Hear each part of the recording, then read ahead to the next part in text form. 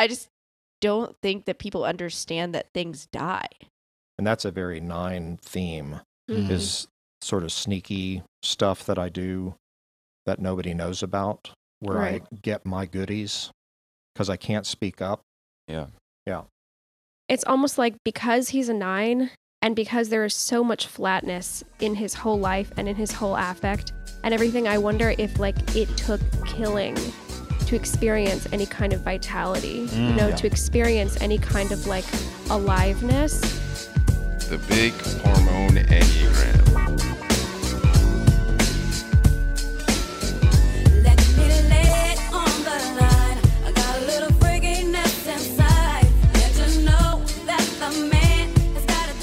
Hi, I'm John Lukovich, sexual self-pres 45 link 458 trifix. Hi, I'm David Gray, self-pres sexual 9 with 1 974 trifix. What up, it's Emeka. I'm an 8-7, sexual self-pres with 854 fixes. Hi, I'm Nancy. I am a self-pres social 3, wing 4, with a 369 trifix. If you like our podcast, guys, make sure you go like and subscribe on the Apple Podcast app. And if you really like us, you should definitely leave us a review. We doing Dahmer? Is that what we're doing? Yeah. Did y'all watch it? Yeah. I watched the first 3 episodes. 3 episodes, yeah. Yeah, me too. Yeah, what'd y'all think? It's dark, man. Whew. It's good. It's hard to watch. Real quick. I consume true crime all day, every day. John, can you do an intro? We've been slacking on those lately. Oh, yes.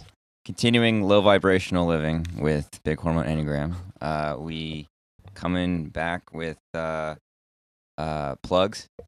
As usual, we are doing, please buy my book. Please rate and review my book. We got Alexandra, the astrology masteress, Enneagram and astrology. We got Dark Arts and Getting Typed by two of the gentlemen here and a third gentleman who's not present. And we got David's Trifix book, which is an amazing visual exploration, and not just of Trifix, but of energies and combinations of the types. It gives With a great intro by John. Sorry? With a great intro. As good as this one. And what else? What else we got on there? No, that's everything, I think. Yeah. That's everything. Yeah. So, please send us money. It's getting to be close to holidays, and we got to buy plane tickets to go to various places. Yeah.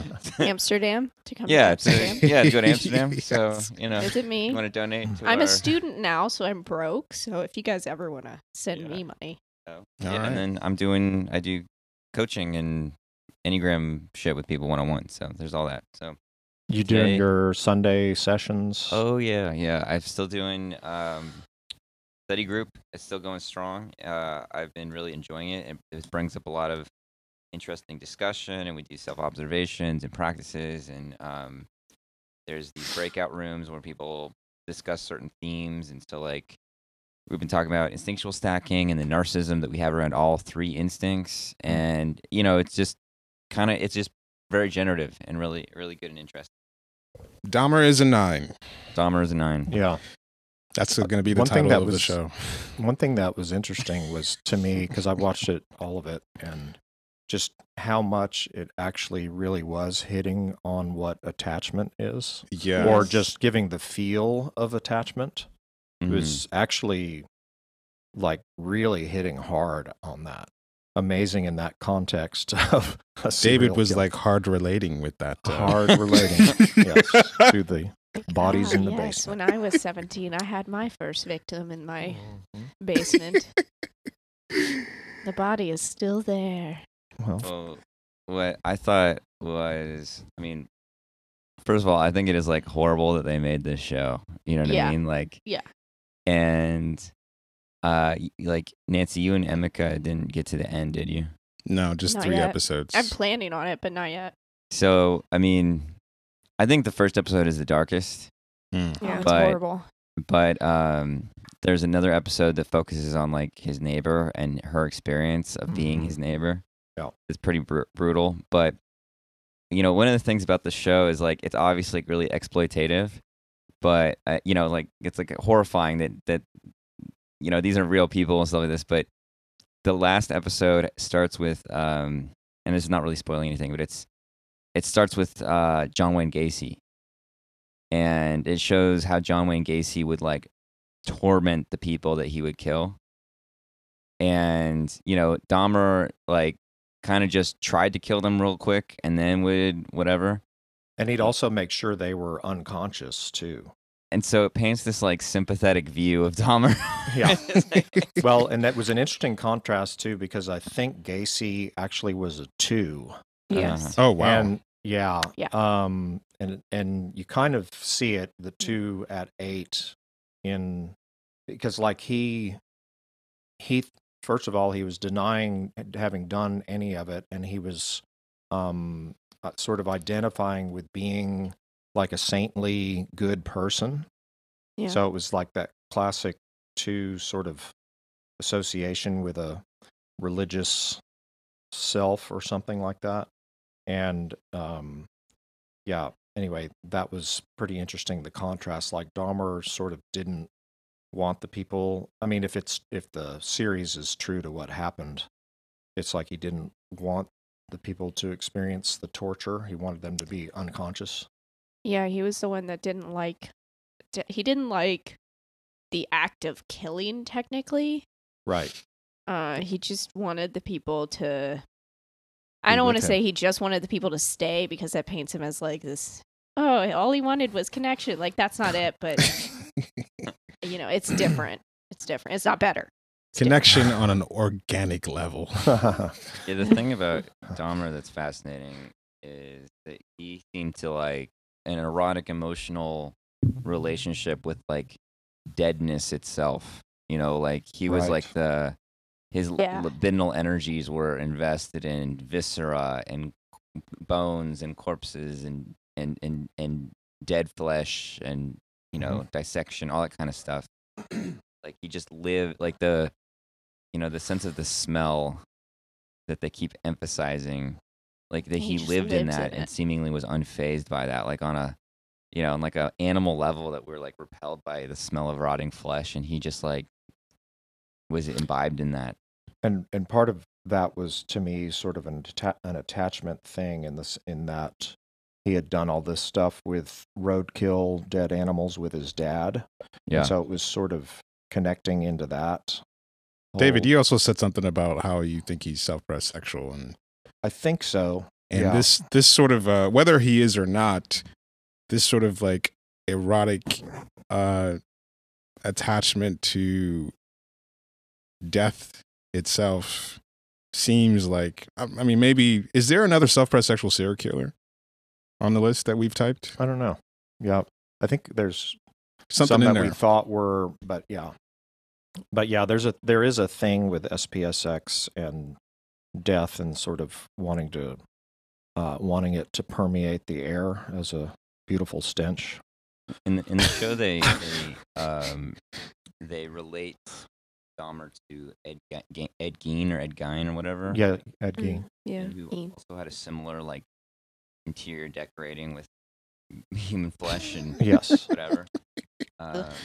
It was he. Do you know anything about his? Yeah, I would start to wonder if he was an attachment type as well, because it was that similar theme of wanting to keep, like, his mother around, made a lampshade out of her skin or whatever. Mm. Yeah. Beautiful I'm pretty thing. sure he like hung skins from his ceiling or some weird shit like that. I think there was something too with Ed Gein that like other of his, he like, after he killed his mom, he put his mom like in the flower bed or something like that, and then a bunch of the other victims below her so that they could look up to her even after she was dead, because that's like what she wanted, was like to be looked up to. So that's like he was creating an altar. Almost. Yeah. Also, it's like, here, mom, now you have what you want. Like, still, I'm giving you what you want. I'm still attaching to you, mom. So Ted Bundy, we have as self-pressed sexual 3-wing 2. And I've been looking at that again based on a few people in the group prompting, and I think that's up for revision at this point. Okay. All right, cool. Potentially social self-pres. Yeah, actually social self-pres when you look at it in interviews. Is Richard Ramirez self-pressed sexual? He seems Oh, like God. obviously Dark. social blind. Yeah, that It was could be, yeah. that seemed like anytime I see a killer who's just like wanting to eat the flesh, that feels very self-prezi. Yeah. Plus, Yeah. he's sexy like me. Exactly. That's their main identifier. There was like You look like David. there was like a video on Facebook. Hot like David. He must be self-pressed sexual. There was a video interview on like a street interviewer who was asking people, showed him a picture of two guys, and one of them was Richard Ramirez. And he asked this lady, "Who do you trust more?"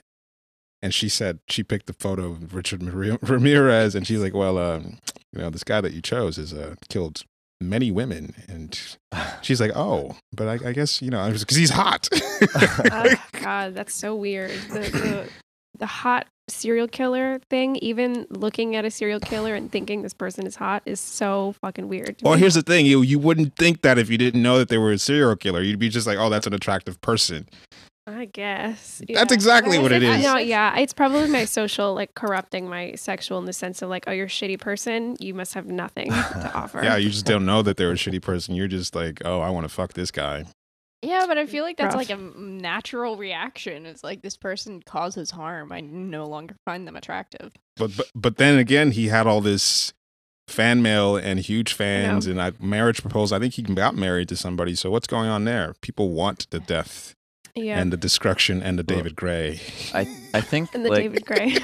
I was kind of, this is like actually really, it was very interesting to me is like, why somebody like even Dahmer would, get all this fan mail and attention and stuff like this. And, I think there's probably a fuck ton of reasons, but one thing I was thinking about was, and that was fascinating in terms of Dahmer being a 9, was throughout the show, he says, I didn't do anything with my life. Like, I'm a nobody. I didn't do anything, which is pretty like typical, like 9 kind of self-image, unhealthy 9 self-image.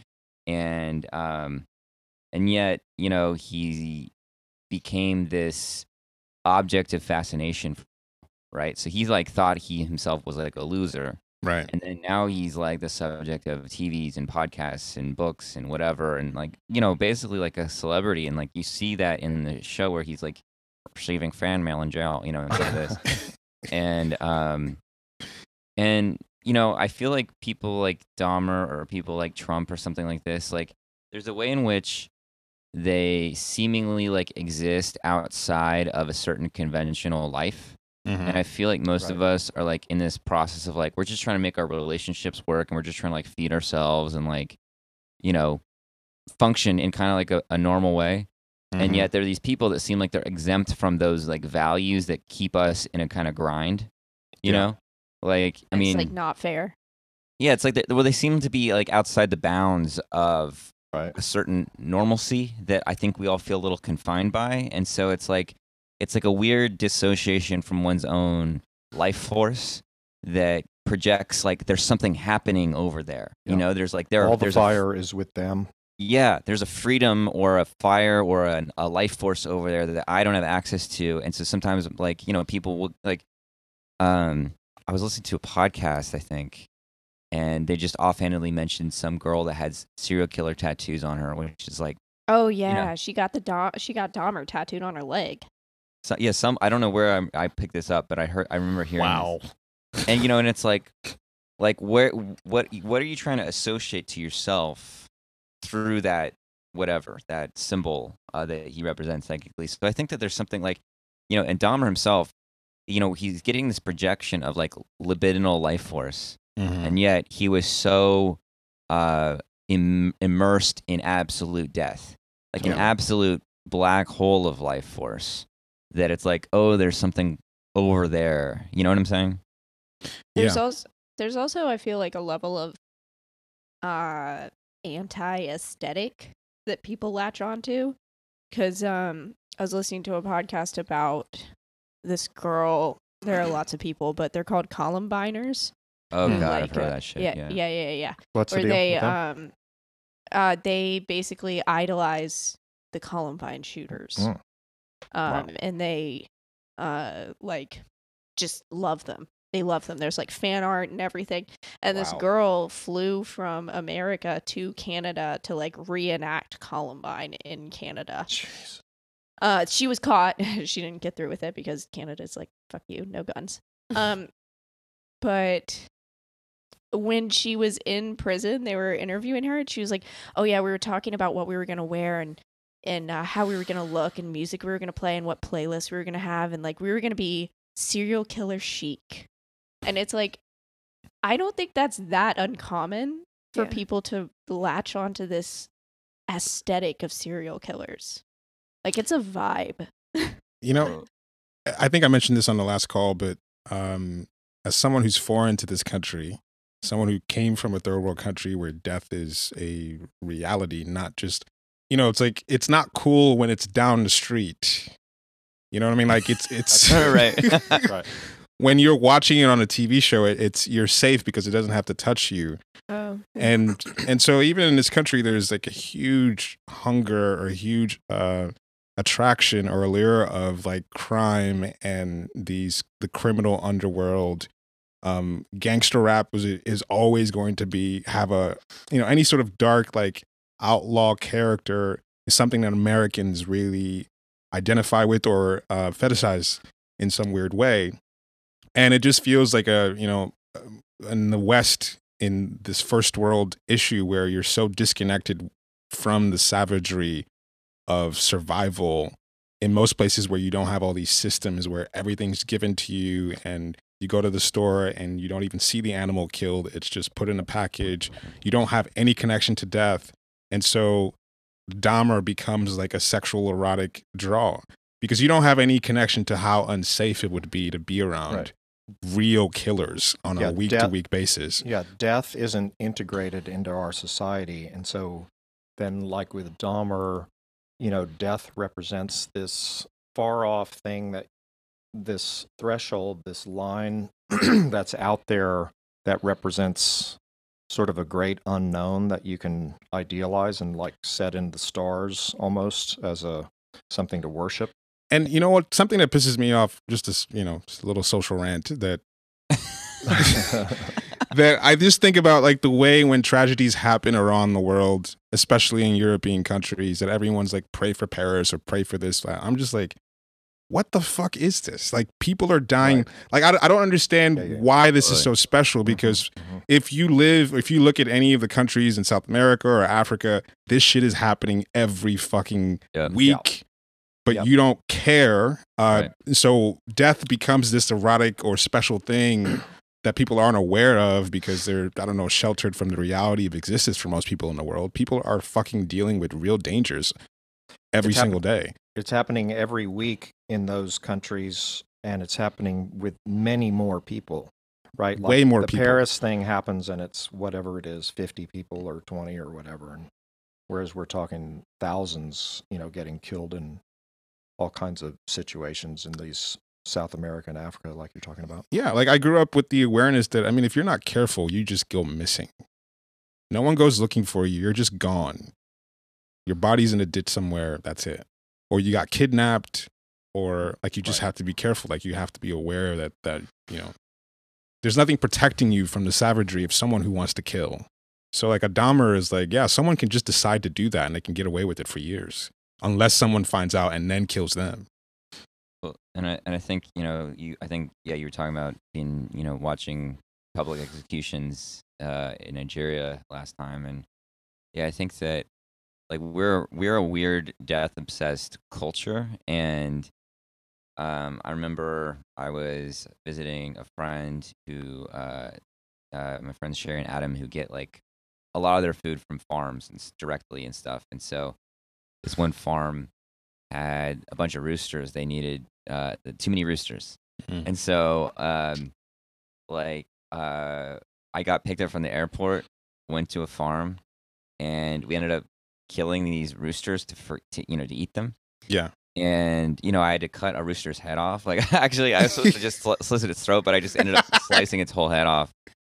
And, I mean, you know, it's horrible to kill something, but at the same time, there's something profound about it in the exchange of life and death where, you know, we killed this thing and like watching its body like, bleed out and shudder and all this kind of stuff. And I mean, and if you don't hold the rooster's body, you have to hold it upside down so it's like the blood goes to its head so it gets docile. But still, it like kicks and you could get cut up yourself. And Right.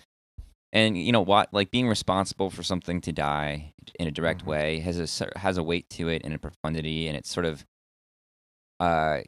feels Eucharistic, Right. And so then we went back to his place, and I can't cook for shit, but he cooked and Adam cooked, and to have the animal that was alive a couple hours ago, it's something that we're completely removed from, and I feel like there is a part of human nature that has developed amongst this exchange of life and death in a very like profound way for thousands of years, and then to suddenly be alienated from death in a sanitized way that kind of like we used the example last time of like grocery store plastic wrapped meat. Yeah, it's like that. But so then we're like, all right, we have to constantly export death. Like a lot of the suffering in these other countries we're talking about, it's not entirely, but a lot is responsible for from the United States. Yeah. And then we're obsessed with school shootings. Like if Alexander and I had a kid, like I wouldn't want them to be in the United States because like somebody could just shoot up the school. Right, you know what I mean? right. Like that's crazy. It's crazy. So it's like we're like we gotta like bring the death hard. It's like so crazy. So like Dahmer is like a pimple in the skin of America that like that we like are so death suppressive, and yet like it's like this huge shadow that just comes up through these weird places. Real quick, something about the chicken that struck me when I first came here, like the idea, because when growing up, you had to pluck the chicken, boil the chicken, and then someone has to cut up the chicken, and then you have the breast, and so you have a real, what it takes to get a breast. And so to go to a store and to see packages with like 10 breasts, it's like, I don't know what it does to your head, because it just, how many chickens did you have to slaughter to get that many breasts? And if you grew up seeing 10 breasts in a package, you just separate yourself that it came from a living thing. Because if you do one chicken, you get 2 breasts, right, and 2 drumsticks. So it kind of removes you from the fact that was a living thing. Totally. I was on Instagram, and like kind of like a meme account, just like a random shit account. Like I don't know if it was like inside of a ship or something like this, but it had this like little like conveyor belt kind of a thing, like a trough that was like had a conveyor belt in it, and there was like this like hole that would like distribute, that would have big fish that were like just been caught or something. And it was just going, putting these fish in the conveyor belt, and then it's like somehow the something goes wrong, and then the whole room is flooded with enormous fish. I saw that, and it's like water that's like blood filled, just goes through the whole. Oh my god! And there's like these technician guys that are like trying to shut it down and like jump over the fish and move through it. You're like blasted backwards. And it was like, the video itself was not like gross. There was the like industrial deadness of it, and the like, I don't know about a fish's nervous system, but like, yeah, like a chicken or some other kind of mammal, like that we just process like nothing. It's just like the amount of just like animal suffering that like our daily existence lives on is just so wild. So it's just this like death, and so. I don't know. There's something really. It's like we have to have like a conscious relationship with Eros and Thanatos, and I think we have a poor relationship with both. Yeah. Yeah. As a kid, I remember my dad would take me hunting, and I only ever like killed, I think, 1 squirrel. Like I did not like hunting. But I remember when I did, like I still have that vivid memory of like watching it die and then skinning it. And ever since then, I've always thought that like if anyone wants a gun, they should go hunting and kill something with it first. Like you need to understand what that gun does, because I just don't think that people understand that things die. Like I don't think it clicks in their head sometimes. Yeah, I actually think that's correct. Like when you take kids or people who have gone hunting for the first time and you watch them shoot something, they're like in shock that it actually dies. Mm-hmm. And it's like, yeah, you dumbass, it actually happens. Yeah. So I feel like there's just this disconnect that death occurs. Yeah, that was one thing. Even watching the Dahmer, because in the 3rd episode he had his first kill, and people might imagine, oh, this psychopath doesn't have any feelings, but he was in shock that he had killed someone. Even like I would imagine that the PTSD that people who go to war experience is like killing people is a really traumatic thing. Like to know that another human being was alive and you took life. I guess even just like when people die, like you see these statistics of someone was murdered today, it just feels like a number. But to see that, that person was alive, and you don't have any respect for life when you don't experience what death really is. Yeah, and the show really focused a lot on like the social issues or whatever that like the racism and just like that was interesting. That the police. It was also focusing on like how he kind of like stumbled through like school and the military and like one of the things about Dahmer too is he was like a serial rapist.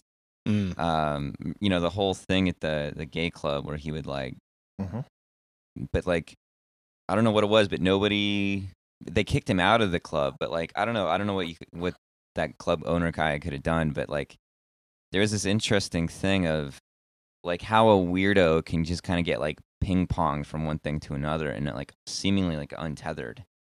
There's also that scene in either the 1st or 2nd episode where he's trying to kill that kid, and the kid like runs out of his apartment, and the cops give the kid back to him. Oh God! If they had just run his name, they would have known that he was a sex offender.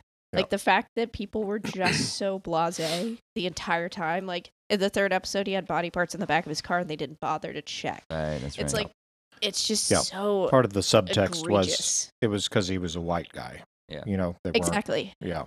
But it's probably more and than he that used- too. It's he the used 9 the thing. disgust It's of the being 9 thing. like, That's true. yeah, he also used the disgust of being gay, right? He Mm, played yeah, that yeah. up because he knew people would get uncomfortable. He was a good liar. Alexander, you're muted. Oh, my bad. Have you been talking this whole time? Not really. Just been talking to yourself. Just little listening sounds here and there. Just little grunts. Yeah. Yeah. Yeah, I do think that a lot of it with Jeffrey Dahmer was the fact that he was a 9 and he was so, do we think flatline for him first off? Yeah. 953. That seems Definitely. right. There's just no reactivity in him at all. And so the potential also for him being social blind just kicks that up a notch.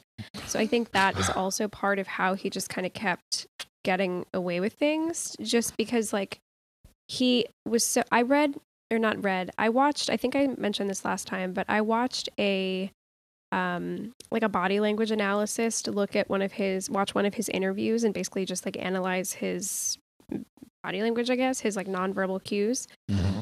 And one thing that they kept remarking on with Jeffrey Dahmer was the fact that there was no theatrics, there's no deception to any of his affect. It was just like pure, flat, and authentic, just matter of fact, no funny business. Like there's absolutely no theatrics to any of his presentation, which I think probably lent a lot to people believing him. Like the cops that gave that 14-year-old back are obviously like lunatic pieces of shit.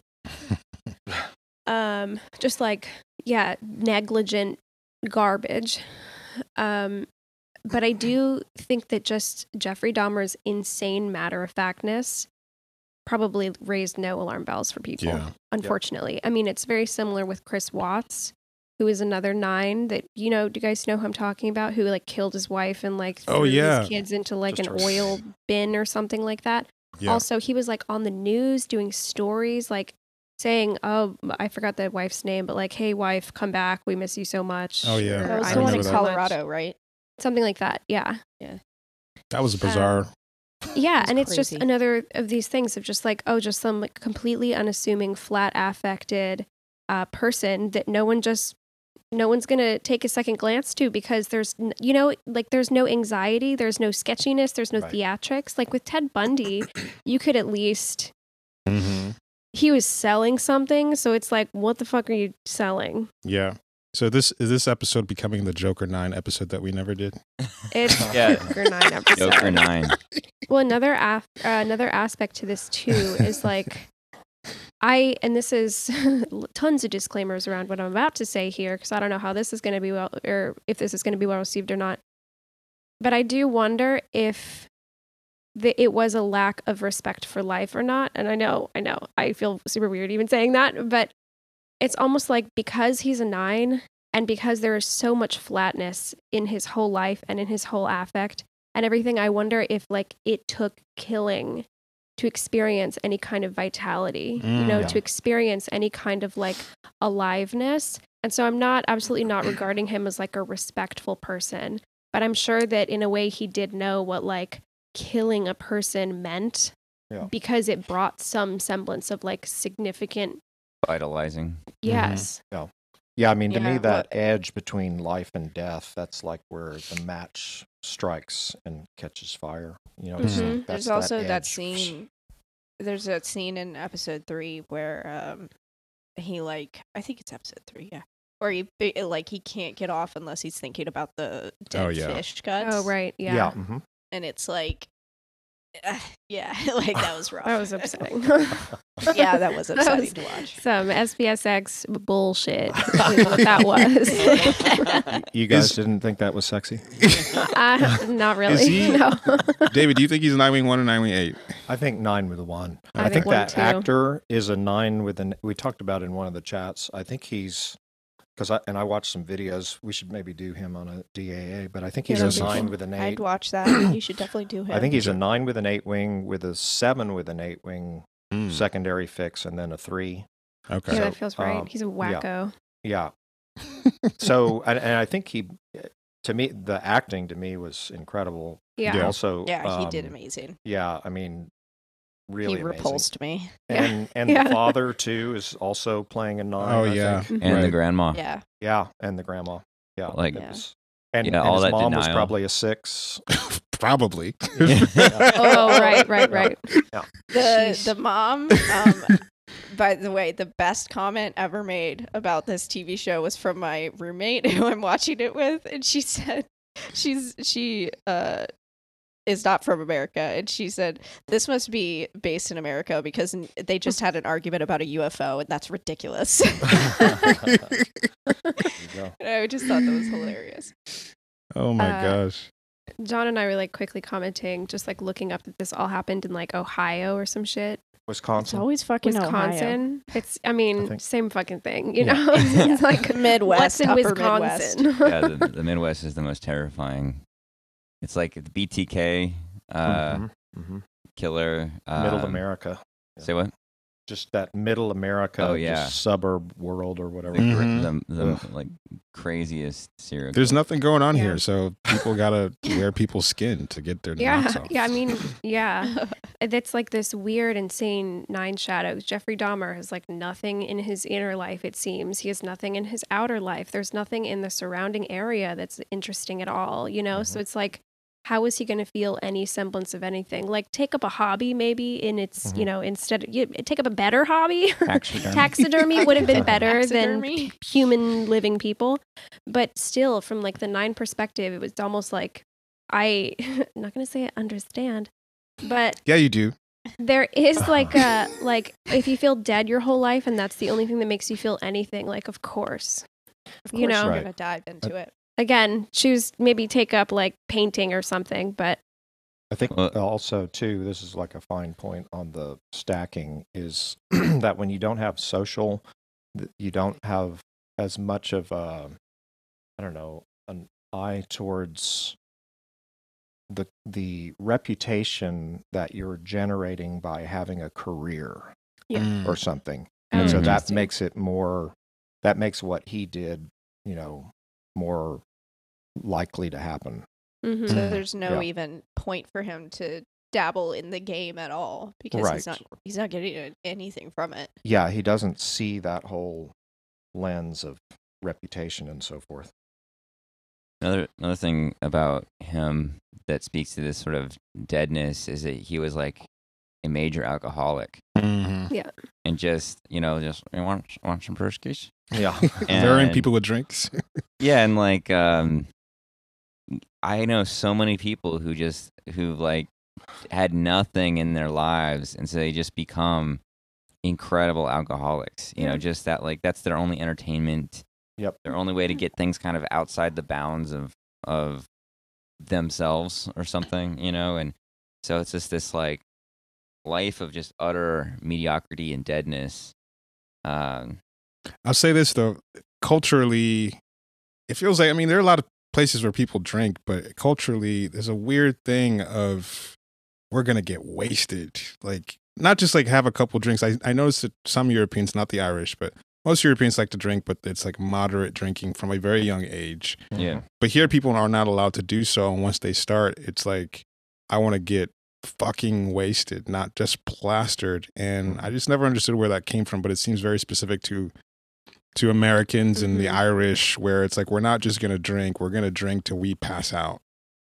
I think that's another like shadow sexual instinct thing. And therefore, and also related to the connection between like sex and death and so forth. Like alcohol is, on one level, it's ultimately a poison, and it's a, you know what I mean? It's a fire water, again, to use my elemental thing. So it like takes you to this other place, and people become more sexually uninhibited and so forth. And so loose.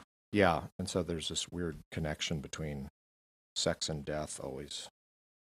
And I can't quite put my finger on it just yet, but I feel like there's that individualism that the states kind of creates this need to like have your own experience and not I don't know, be able to enjoy it with others. And there's just like something about like a lack of community to take it in with. That's right. Yeah. Yeah, just that's big. Extreme, like idolatry of yourself. I don't know. Yeah, no, that's huge. I was teaching English in Mexico, so I could afford to live there and party my ass off and talk to girls. And so I made a lot of friends. I was teaching English. You've had so many lives. I was teaching English in like a corporate setting, so I had like a schedule made for me with multiple students. So I made a lot of friends who were Mexicans who were professionals, and who quite a few of them moved to the States, and we kept in contact, and they experienced like huge culture shock that they would get out from work and no one wanted to do anything. Like in Mexico, if you get done with work, there's always a group of people who let's go get something to eat, let's go to the strip club together. There's a sense of community. Let's fuck, prostitutes together. Just kidding. Are you? So kind of like what we do after these podcast recordings. Absolutely. Right. That's what actually all the zone is we just do a lot of drugs together. No, I mean, that's a subject for a whole other podcast or whatever, is just that you want an the orgy? lack of well, that's yet another episode. Just the social instinct, just the how undeveloped it is in the United States. Yeah. And so the way that we deal with stress in this country, I feel like when I lived in Mexico, I noticed how people regulate your nervous system. I'm sure John's covered this in his book, of just being around people and sharing vibes and doing things together. And that's one thing I really appreciated about Latin culture, was that people just did shit together all the time. And so they really had a hard time adjusting to the States, because everything is individualistic, and you get out from work, you go home, you don't have drinks with anybody, you don't have dinner with anybody, people don't mix too much on the weekends. And so it feels like drinking can be a way that people try to deal with the stress of just being alone, of like you go out and get fucked up. You wouldn't do that if you had good connections and good friends. And one thing I've really appreciated about the last few years of just doing the pod and just getting to know you guys and getting close, it's like I just realized like how much support and how much life it gives you to have people that you like and care about and love, that you're doing things with. And 2020 was a rough year for a lot of people, but it didn't feel that way for me. Yeah, that's true. You know what I mean? Yeah, Because we were talking to each other, hanging out every week, and lots of people are out there lonely and don't have friends, and I feel like this culture just encourages isolation. Yeah, Totally. Okay. Yeah, on my school campus, it's such a strange phenomenon because we have a bar on campus, because you could drink at 18 here, and every day at 4:30, I think, is when it opens. Yeah, and every day I walk past it, and when it's past 4:30, it's packed. And I'm like, who are you people wanting to hang out like at school, after school? Like, what? Go home. Yeah. And they seem to be having so much fun, but I just can't. I don't get it. I feel like my friend Colleen visited a couple weekends ago, and like Colleen and our friend Mary, Colleen and Mary introduced the Enneagram to me in high school, and Mary's brother lives here in New York, Simon, and Simon is one of the funniest fucking people. Oh yeah, we met him. He was Oh yeah, right. I was part of my social blindness. I always forget who me too. But I'm always telling people that like I've already met somebody like many times about this person. I'm like, oh yeah, this person's really cool. They're like this, like yeah, yeah. Anyway, but yeah, Colleen and I were like just catching up and walking around and talking and stuff. And one thing Colleen said was, that we had such like intense friendships in high school that were like, we watched all these like extremely pretentious, very long, artful movies. Like we had a whole years of watching like Bergman and Kurosawa and like gradually more obscure whatevers, and it was just like we didn't have like party time high school or like it was like very snobby and whatever, but we didn't think of it as snobby. We were just like enjoying art and things that we thought were like meaningful, whatever. But basically, Colleen's point was like, we had such like a rich and unusual friendships in high school that it kind of spoiled us. Like, and it's something I wasn't really self-conscious about, in the sense that I just figured everybody kind of had like a couple really good friends or something. But even people who were like really good friends are often really removed from each other in a certain way and don't really get very personal. Like they get there's like a banter or a some kind of shared interest or a way to check in, but like there's not a lot of like kind of like extending family. Yeah. And I don't know what it was about like that's like Colleen, Mary, and Simon and whatever, and a few others like in that thing, but it was like, I mean, part of it was actually, I think probably the Enneagram too was a big part of it. Was like something that gave us a frame to go beneath the surface, but nonetheless, it was a really interesting thought because, just the state of people's alienation and like how difficult it is just to have and make and keep friends. Yeah. And like that might be an interesting thing to explore, especially that most of us here are social blind in a future thing of just like what are friends for and how did they work and how, how do people make friends? Because it's like, yeah, it's like like this podcast was like our going to a bar once a week together. But to instead of just get drunk and fuck around, we were like talking and exploring, and like there's always a way that things were keeping us coming back to something of value that wasn't like we were like, none of us were like, all right, what is the group value? Now let me talk about that. It was like, this is what I value, coming back and back and back. And then through that, I think it was like really, we've all just gone through a lot of shit together. Right. That's like through deepening this thread. And there's just something about like keeping those things that you really care about really like in front of you, and not finding people and then bringing them along to your interests, but like using your interests to like, because it's not just what you're interested in is like a thing. It's like where your heart's really at, where your energy's at. And this is what I was saying is like, the past like 2 years where we've all had like relationship changes and all this other shit, you know, that has like opened up the object relations so immensely, you know, Right. like because we've all been dealing with our attachments and our, you know, and our rejections and our frustrations, and like, we've got more to go. But like, yeah, that there's been something so potent there, and so, yeah, when, you know, tying it back to like Jeffrey Dahmer, like just his thing of wanting to keep, supposedly, you know, who knows what the real reason was, but his wanting to keep these like skeletons and these, you know, these heads and whatever, and these bodies around him in some weird fucked up attachment thing. And he, you know, they didn't talk about this in the show, but he was planning to make they mentioned it once, but they didn't show it, but he was planning to make like an altar, like a very elaborate altar made of bones and skulls with like 2 complete skeletons on either side. Wow. He would just have in his room, that he would just have a chair set up in front of. That was like his plan. He has like a little drawing you can look up online. Wow. Of this altar, and something, it's like very childish the way it's drawn, which gives it an even creepier vibe.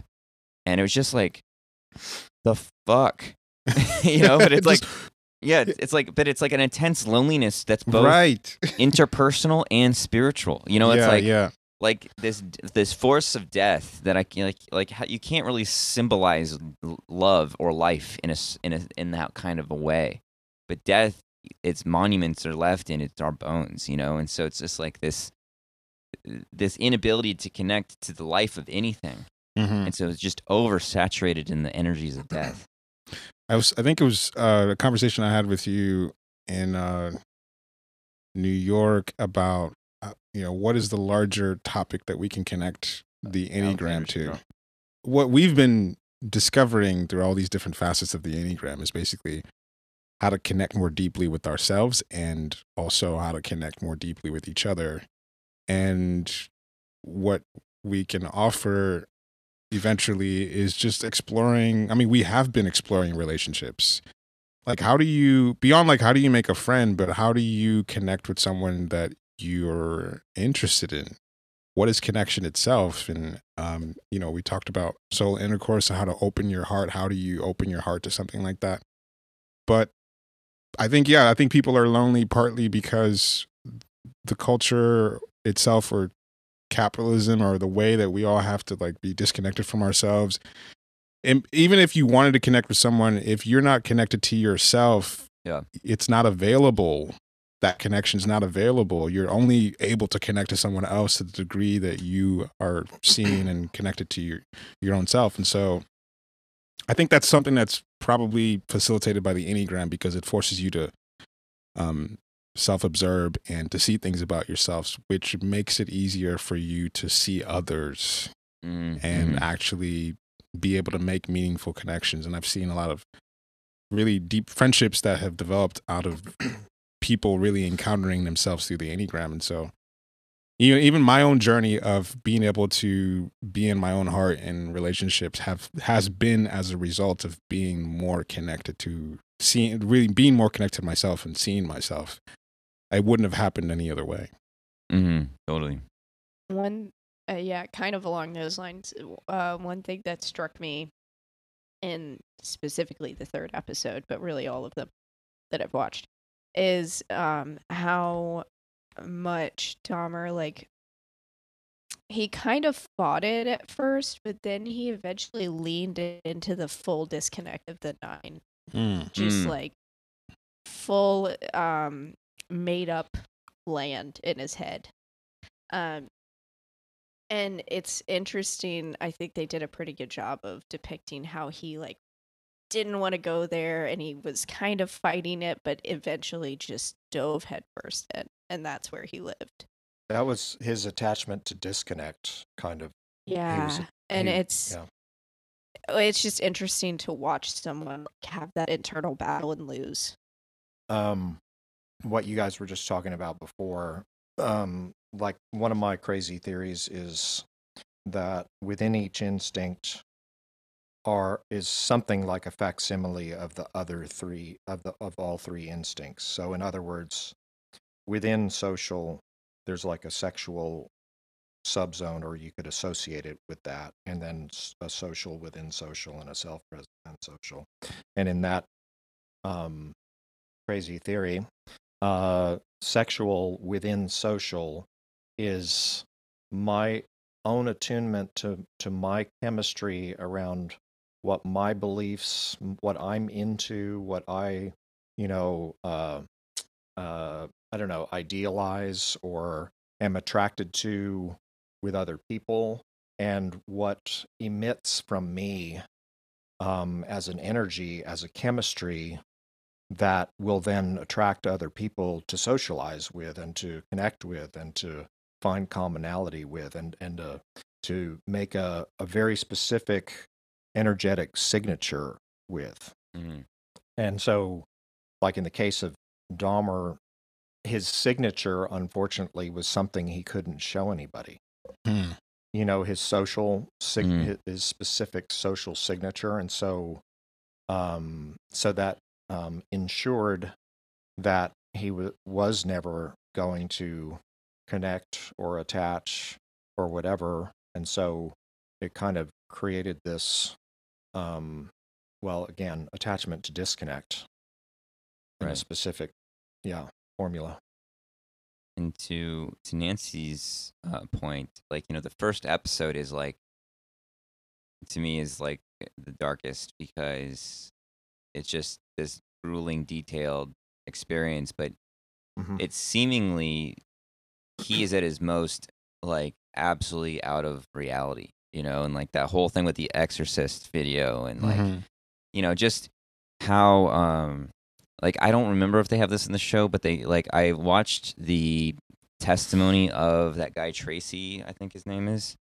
The guy that got away? Yeah, the guy got away. And he said, like, first of all, it seemed like it was a lot longer, the whole ordeal stuck with Dahmer.